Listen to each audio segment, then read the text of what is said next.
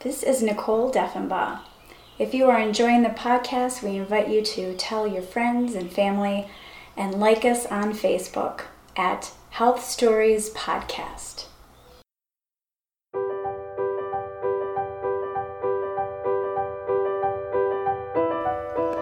So I was having what my gastroenterologist determined were gallbladder attacks, and so he referred me to have an ultrasound done of my gallbladder in order to determine whether I needed surgery or not.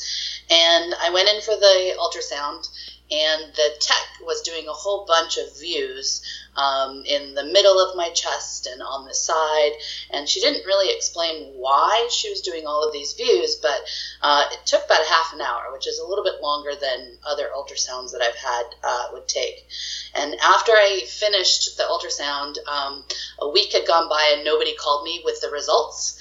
And so I went on to the online system for the organization that I go through.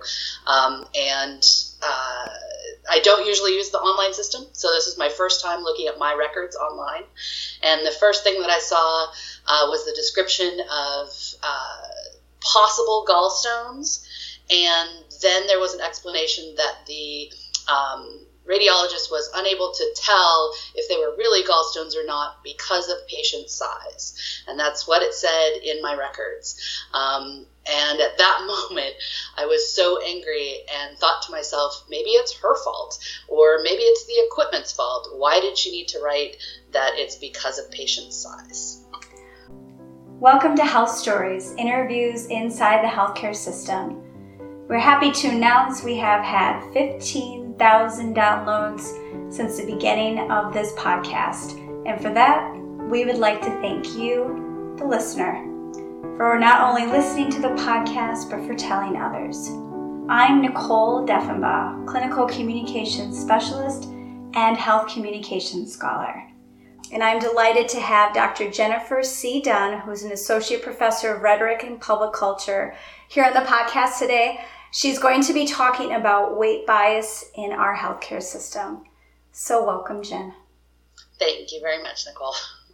Okay, so you have this scan done, and the radiologist or tech ends up putting in the report that they couldn't see. They said that they were unclear views. Unclear views. Yes.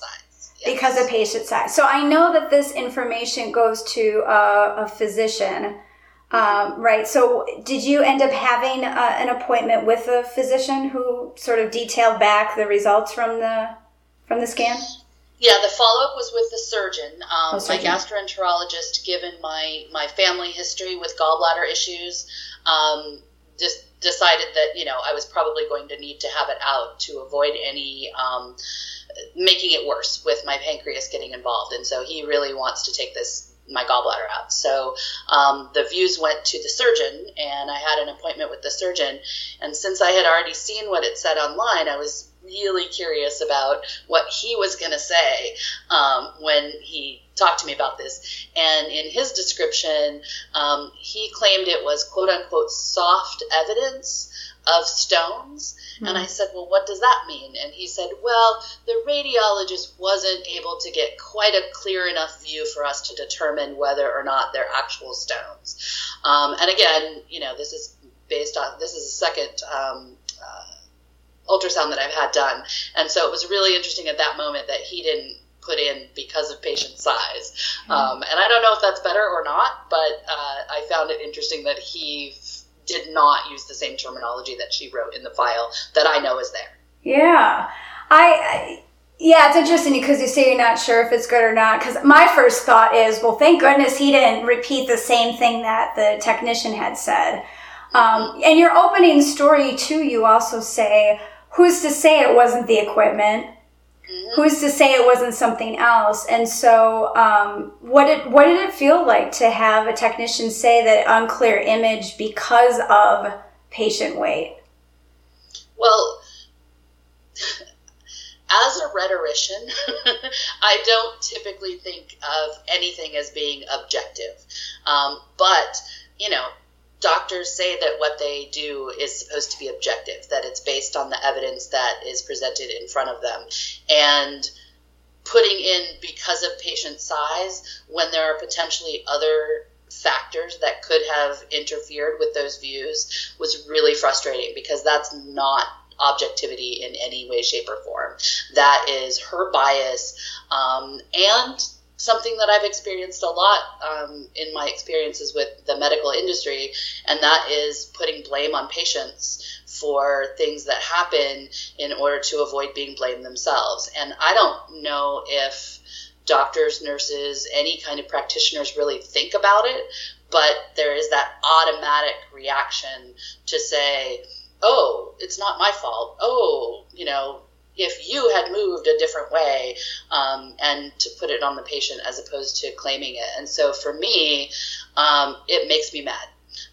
It makes me frustrated. It makes me mad because putting those kinds of comments could potentially bias other people that are treating me to think the problem is my size, rather than the fact that, my mother, my father, and my sister have all had their gallbladders out. And, so it shouldn't be a big surprise, regardless of my size, that I'm having gallbladder issues. And yet now that's an intervening factor because she's put that in the file. And that's why I'm so glad that you're on this podcast, because when we talk about bias, I want to preface this statement with there isn't enough on these other topics as well. When we often think about patient diversity and we think about bias, we sometimes hear, and again, not enough, about racial bias. We hear potentially about gender. We had one on transgendered individuals, LGBTQ. So talking about all these biases we need to be aware of. But one of the things that is really a problem that we don't talk about is how much weight bias there is, because we don't, and I say we collectively as a society, don't often think about the impact an individual because of their weight and how that impacts the care that they receive. So when I worked in the healthcare system, I remember there with the medical school, they had different scenarios with the med students to talk and think about the placement of the scale was interesting, because I don't know if you remember, scales used to be in the middle of the hallway in a doctor's office, and some of them still are, yeah. Uh-huh. And so you're walking by and everybody is seeing what your weight is, the size of the chairs. Not necessarily accommodating individuals, the size of a hospital bed, the size of the gown. There's so many aspects of the healthcare system that are really biased against individuals of a certain size. And as a result, that really infiltrates the ways that individuals are or are not cared for, and how they're treated, and the perceptions that individuals have. And I really commend and appreciate you sharing your opening story. It's funny that you brought up other forms of bias, because one thing that I have noticed over time, and especially more recently, because my primary care physician, I've always chosen a woman as my primary care physician. And whenever I go to female doctors, I always get the right size gown. And with my gastroenterologist, with the surgeon, and with a rheumatologist that I met with recently, who were all men, I did not get the right size gown with any of them. And so it's really interesting, even those perceptions and what people think about versus what they don't think about when you go into the offices. But for me, so far, I have mostly taken the tack of observing what my doctors are doing and only confronting it when it becomes problematic. And that's mostly because I'm trying to give everyone the benefit of the doubt to begin with. But that hasn't necessarily worked all the time. And so, I've tried different strategies more recently as well. Yeah. So I want to get back to your story because I know that you have a number of instances of how weight bias affected your health care, and wondered if you could tell us a couple of other interesting stories for our listeners so they could really hear how this has impacted you and impacts others. I also want to bring up, just based on what you were just saying in terms of making that choice and resources, that my eyes were really opened about 6 or 7 years ago when I read Paul Campos's book, The Obesity Myth. And one of the things that he says in that book is that the obesity crisis in America can be traced back to 2004 and a CDC report that claimed that 400,000 Americans were dying every year from obesity. And the report actually said that 400,000 people were dying from obesity a year. And then, of course, it wasn't actually obesity that any of these people were dying from. It was a host of conditions. And because of the list of the host of conditions, there's now this presumption that obesity and these particular conditions equal death, and therefore it must be solved. And the problem, of course, is that thin people have these conditions too, and thin people die from these conditions too. And so there is both this bias that if you are fat and have these conditions, or you're at risk for these conditions, you are a threat in some way. And then it becomes this moral issue, and that's where a lot of these judgments are coming from. And of course, the solution is not a societal one, it's an individual one, right? These people need to act in particular ways or change their behavior in order to solve this problem. But the causal links don't exist, and intervening factors exist. How many times have you gone to the doctor for anything and the first thing out of your mouth was, well, you should just lose weight? I've been for a cold. I've been for a sinus infection. I've been for pain in my hip that is bursitis, which is hilarious. I'm like a 95-year-old woman now. I've been for eye issues and been told to lose weight. Oh my God. I've been for so many issues and been told, like the first thing out of their mouth is, oh, well, I see you still need to work on your weight. Okay, but I have snot coming out of my nose. I can't breathe. I am here for nothing other than this cold, and you're really not being helpful by telling me that.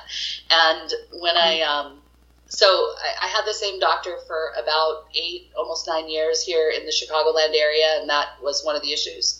And I should have gotten a new doctor, and I didn't, and I'm very happy that this doctor retired. But when I got the new doctor, in my first meeting with her, this was my first real attempt at advocacy, I feel like. And when she came in, I said, I need to tell you, one of the things that really bothered me about the old doctor was every time I came in, she told me I needed to lose weight. And the doctor tried to listen. And then after I was done speaking, she said, well, we don't see you very often. And so when you come in, we want to make sure to mention the things that we feel are issues. And I said, well, that's nice. But when I have a cold, the last thing I want to hear is that I need to lose weight, because losing weight is not going to help with my cold. Right. And so I haven't had this doctor for even a year yet. So we'll see how things work out. But yeah, way too often I've been told to lose weight when it is totally unrelated to why I was at the doctor. I know of a story that I want our listeners to hear, and I really want you to tell them about when, two things I want you to share, because we're almost at the halfway point already. One is when you actually did lose weight once, and how your physician responded. Can you tell us that story? Yeah, so the fall and winter of 2016 was hard for many of us for many reasons. But I had a particularly bad IBS flare-up that came about in late November 2016, and it lasted for 2.5 months. And a typical bad flare-up for me might last a month, but this was terrible. And so, I did all the things that I've learned, and it finally did go away. But at that point, I decided that some things just needed to change. And one of the things that is really, really important and does help me prevent flare-ups and help stop them when they're happening is listening to my body. And by listening to my body, when I'm having an IBS flare-up, I have to eat every two to 3 hours because otherwise I get cramping. And I can't eat big meals. I have to eat small meals. And so to help myself, I'll literally just, like, if I went out to a restaurant, I would literally put half of the food into a to-go container before I even started eating, so that I made sure that I didn't eat too much. And then I would have something to eat in 2 to 3 hours after I left the restaurant. So I, at that point, had another one of those moments where I said, I need to stop listening to what anybody else tells me about my body, and I need to start listening to my body. Which sounds simple when you just put it into words like that, but anybody who has ever tried any kind of diet ever in your entire life knows that that kind of decision is not always that simple. But I think that the pain that I had been in made me really start listening to my body. The not listening to other people was trying to block out doctors who kept telling me to lose weight, people who judge me on the street, whether it's looks or words or whatever it is. And I also just said, you know what? There's so many people with so many different sized bodies. Why don't I just take up some space on this planet and just own it, And what I didn't realize at the time, though, is that also meant that I couldn't listen to people when they complimented me. I had to block it all out. So a year later, toward the end of 2017, coming into 2018, I realized that I had not had a IBS flare-up in over a year. And I also somehow had lost 30 pounds. And so in my head, I was thinking to myself when I was getting ready to go to the doctor, this is great. Now the doctor can stop giving me a hard time about losing weight because she'll see that I lost weight and maybe we just won't deal with it. So I walked into the doctor's office excited to hear what she was going to say about me having lost 30 pounds or at least not giving me a hard time. And I go in, and at first she didn't notice at all. And we were talking about other things, and I was trying to get a referral for her for my yearly appointments. And then at a certain point, she was asking me about my IBS, and I said, yeah, I haven't had a flare-up in over a year. And she said, oh, that's great. And she asked why. And so I started the story about not listening to anybody, and then said that, that led to losing weight. And she didn't even let me finish at that point. She's like, oh my God, you've lost 30 pounds. That's great. She's like, why are you not more excited about this? Wow. And so she didn't ask me like if I wanted to lose weight or anything. She just was so excited about it. She seemed more focused on the fact that I had lost weight than the fact that I hadn't had an IBS flare-up in over a year. Wow. And so then I had to remind myself, I can't listen to what others think. So that means if she's excited about it, I don't want to listen to that, just the same as I don't want to listen to her continually telling me to lose weight. Yeah. I'm so stunned. As somebody with IBD, inflammatory bowel disease, losing weight is often common because of the nature of the disease. And so I've sort of switched my mentality, and when I see somebody who's lost a lot of weight, I wonder if they're sick, if something happened to them. And yet it sounds like in your experiences, you lose weight and it's this, it's a big celebration. Wow, that's so wonderful. Yeah. Well, and the flip side of this is 9 years ago when I first came to this area and went to the doctor, that's when I learned that I also have a hypothyroid. And when I found out that I had a hypothyroid, we went through all the testing to, make sure I didn't have anything worse. I didn't have cancer, anything like that. And I went through all the testing, and the doctor not once mentioned that this might impact my weight in some way or my ability to lose weight in some way. Oh, wow.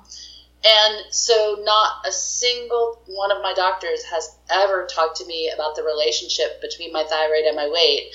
And so the only reason I know that there's a relationship is from my own research. And so why would doctors continue to tell me to lose weight when I have a hypothyroid, which interferes with my ability to lose weight, and yet not give me strategies to lose weight that also address my thyroid? And they don't. Yeah, I want to transition into talking about, because I like to ask interviewees about advice and what you've learned from these experiences, and thinking about the encounters that you've had with clinicians that have been both positive and also challenging for you. Thinking about how when you went to the nutritionist, for example, there's a sort of quick fix, that if you would just, and going back to the book too, if you would just lose weight, it would solve all your problems. That's number one. That seems to be the number one myth. If you just lose weight, you went in for a cold and you were told to lose weight. You went in for your hip and you were told to lose weight. And so, and again, this quick fix, if you would just eat smaller portions, you would lose weight. But how are individuals being treated because of it?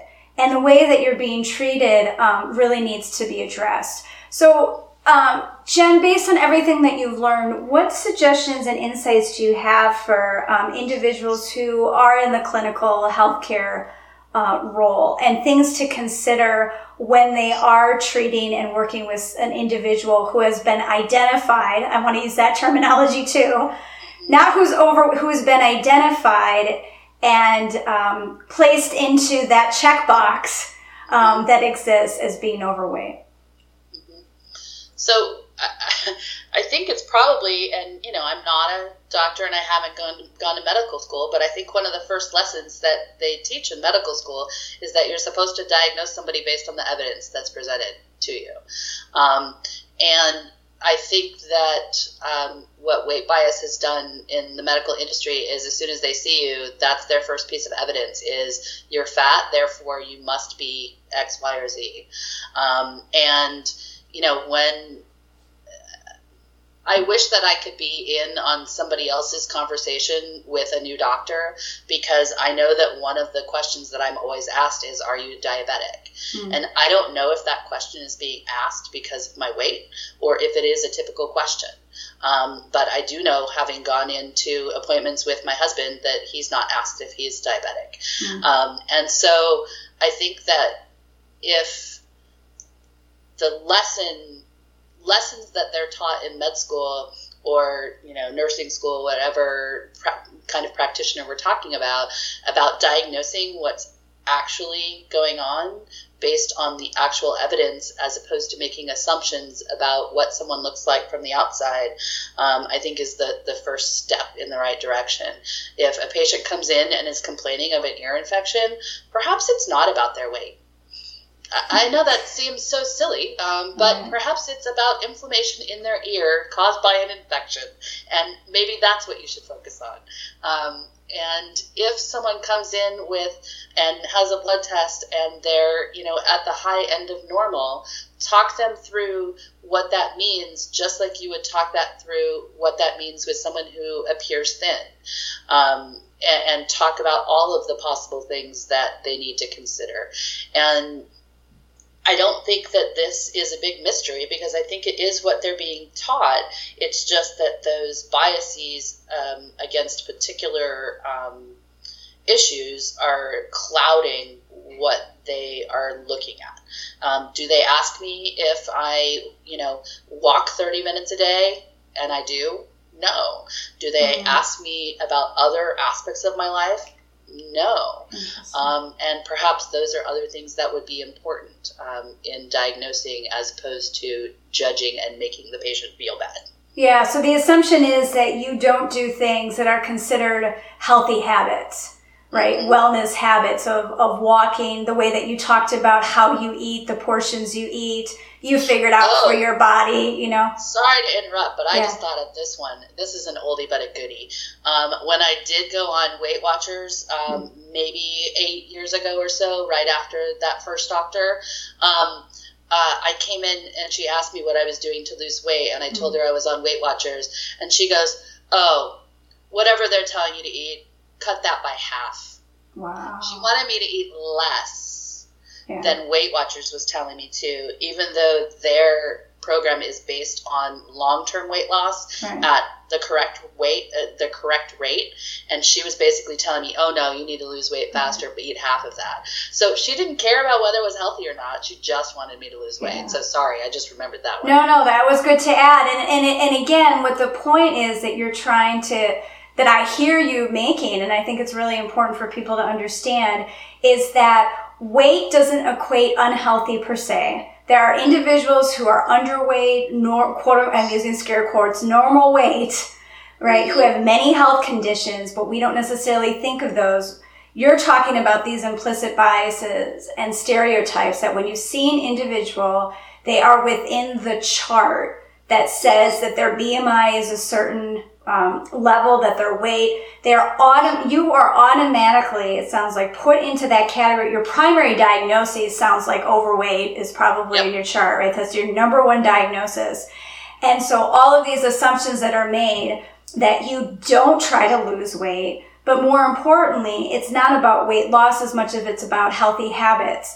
And so nobody's asking you if you do these things, how you eat, if you exercise. The assumption is that the automatic assumption is that you don't. Mm-hmm. So, definitely. Yeah, and so it sounds like for people to ask you, even the question, I guess, would you like to be asked, do you want to talk about your weight? Do you even get asked that question, or do they just sort of go in and just start talking about it? Right?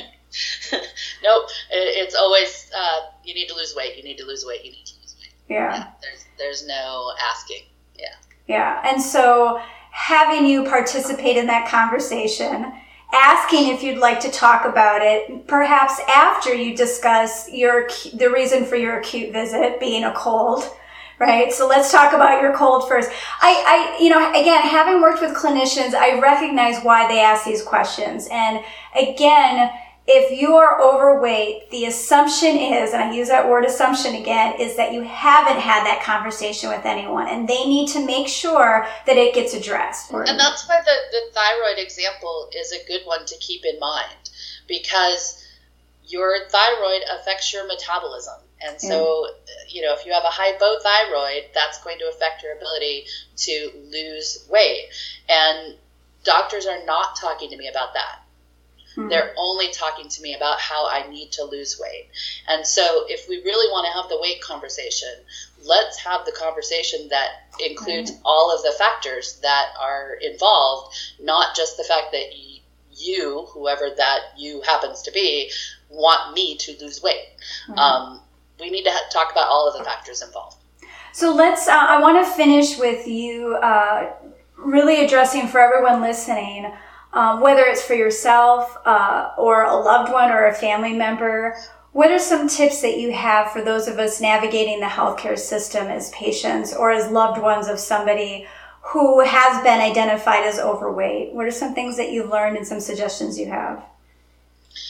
So, I can't stress enough the idea of self-advocacy. And I have done it now and again, but it's hard. And looking stuff up and learning about it and trying to evaluate the sources I'm getting the information from, and then experimenting with things that work or don't work for me. Even taking the step to decide not to listen to other people and to try to make decisions that feel good for my body and help me feel better. All of those things, I think, are probably things you hear a lot, and that's because they are very important. But what I want to focus on is, number one, how hard that can be when you're interacting with a medical professional, because we assume that they are the experts and that they know more than we do. And so it's really hard to actually say the things that you want to say. And so one of the things that I found that helps is bringing in the evidence, whether it's a printout from something that I read or an actual book or anything, so that it's not just me talking, it's also these other sources that I've looked up, and how the medical professional reacts to that information can really determine whether you should stick with them or not. Mm-hmm. And that idea of changing doctors is difficult, and it is a privilege for some of us who have certain kinds of insurance. And so, all of those things are really important. But the other part of it is we have got to, as patients, we've got to hold the medical professionals that we interact with, we've got to hold them accountable. I was so proud of myself when I got the new doctor, and the first thing I said is it was really annoying to me with the other doctor when she would tell me that I was overweight and that I needed to lose weight every time I came in. And even though I'm still trying to figure out if this new doctor is going to talk to me differently or react differently, I'm still trying to figure that out, but I was so proud of myself for putting that out there when we first met and just getting it out there. And if I see that radiologist who gave me my ultrasound again, I'm going to say, hey, why did you put that in my file? And see what they have to say, And these are not easy questions or easy comments to make, but I feel like if we as patients don't make them to the people who are making these assumptions or making us feel this way, that nothing's going to change. Yeah. So really, I'm hearing you say, telling individuals how you feel, what your concerns are up front, because weight bias is one of the primary reasons that people don't go to see a doctor, because they're aware that they're potentially going to be stereotyped and not treated the same. And so, but you're also saying finding the strength to be able to speak up and advocate for yourself. And I can only imagine how difficult that must be and challenging to do that. And really commend you for doing that for yourself. And doing that for those who are listening. Any other suggestions or advice? Final thoughts, because we're at the end of our time. I like to ask final thoughts or comments. Honestly, the way that people treat me has a bigger impact on me than I feel that my actual weight does. And when people see me as a whole person, I feel great. And when people only see me as my weight and they judge me negatively for that reason, that's what makes me feel crappy. It's not my weight. And that goes to a larger issue that we all need to address. What a great way to end the podcast. That was a really good summary, I think, for everybody to think about and consider. Thank you so much, Dr. Dunn, for being on our podcast today. Really enjoyed speaking with you on a really important topic that really gets overlooked a lot. So thank you. Thank you for having me. And as a reminder, you can like us on Facebook at Health Stories Podcast. You can also find us on nicoledefema.com/blog. That's NICOLEDEF as in Frank, EN, B as in boy, AUGH.com/blog. And we're on Twitter at at Stories Health. So please join us again next week as we interview more individuals and hear about their personal stories as they navigate our healthcare system. This is Nicole Defema with Health Stories.